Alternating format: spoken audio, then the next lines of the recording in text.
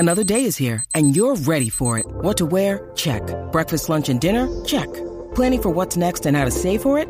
That's where Bank of America can help. For your financial to-dos, Bank of America has experts ready to help get you closer to your goals. Get started at one of our local financial centers or 24/7 in our mobile banking app. Find a location near you at bankofamerica.com/talktous. What would you like the power to do? Mobile banking requires downloading the app and is only available for select devices. Message and data rates may apply. Bank of America N.A., member FDIC.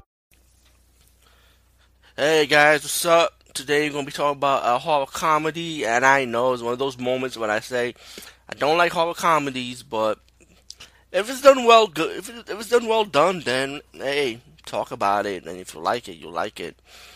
And Deathgasm, I did like this movie. I knew about it for a long time.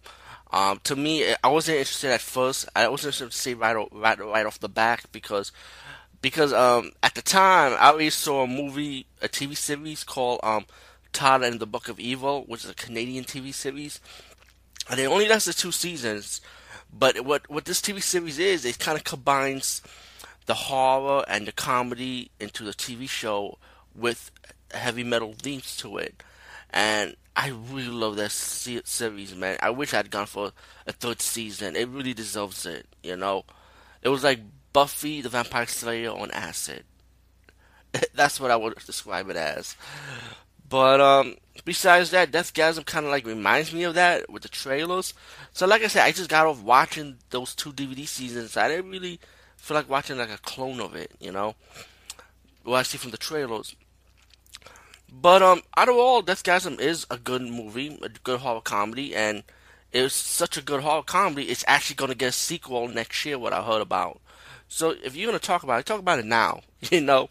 And this came on Netflix, of course, because like I said, I wasn't going to pay for it or nothing. So when I had it on Netflix, I was definitely happy. So I said, hey, finally I could click on it and see it.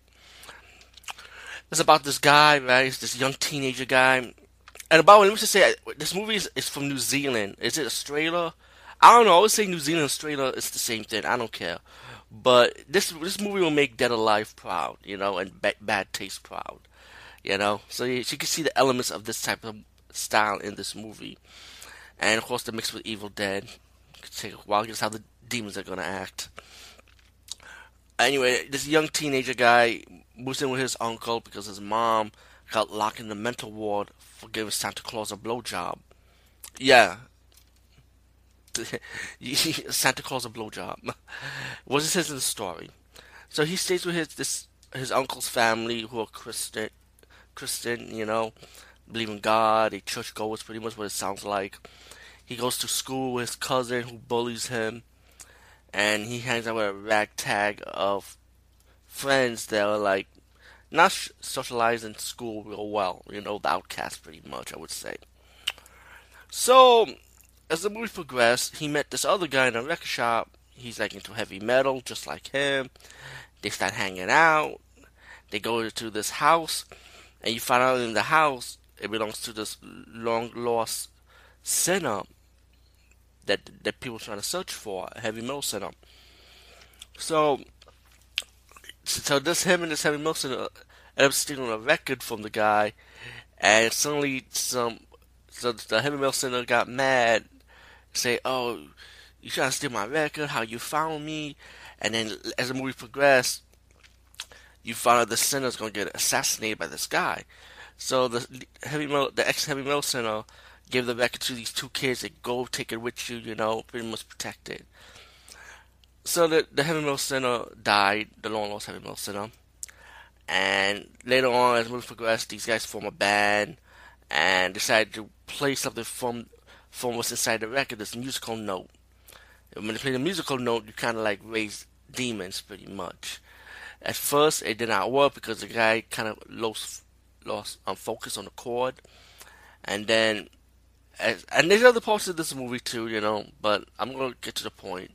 Fast forward, once they play the song again, they hit the chord, and then people around the Nape town end up being possessed by these demons, and it's like acting like the Evil Dead demons. Meanwhile, the guy that assassinated Heavy Metal Sinner, I forgot to mention this part, he ended up dying because the leader wanted him dead. And later on, him and this evil warlord rich guy with his posse kind of like comes to the town and talks to one of the undead demons and destroying the town. Tell him that he has a mission to look for the heavy metal center kid, and pretty much kill him, as they kind of rescue this demon that's gonna come in at 3 a.m. Well, the guy wanted too much power. He wanted like demands, so he ended up being killed by his own posse, and the woman decided to take over the posse to help the mission for these demons.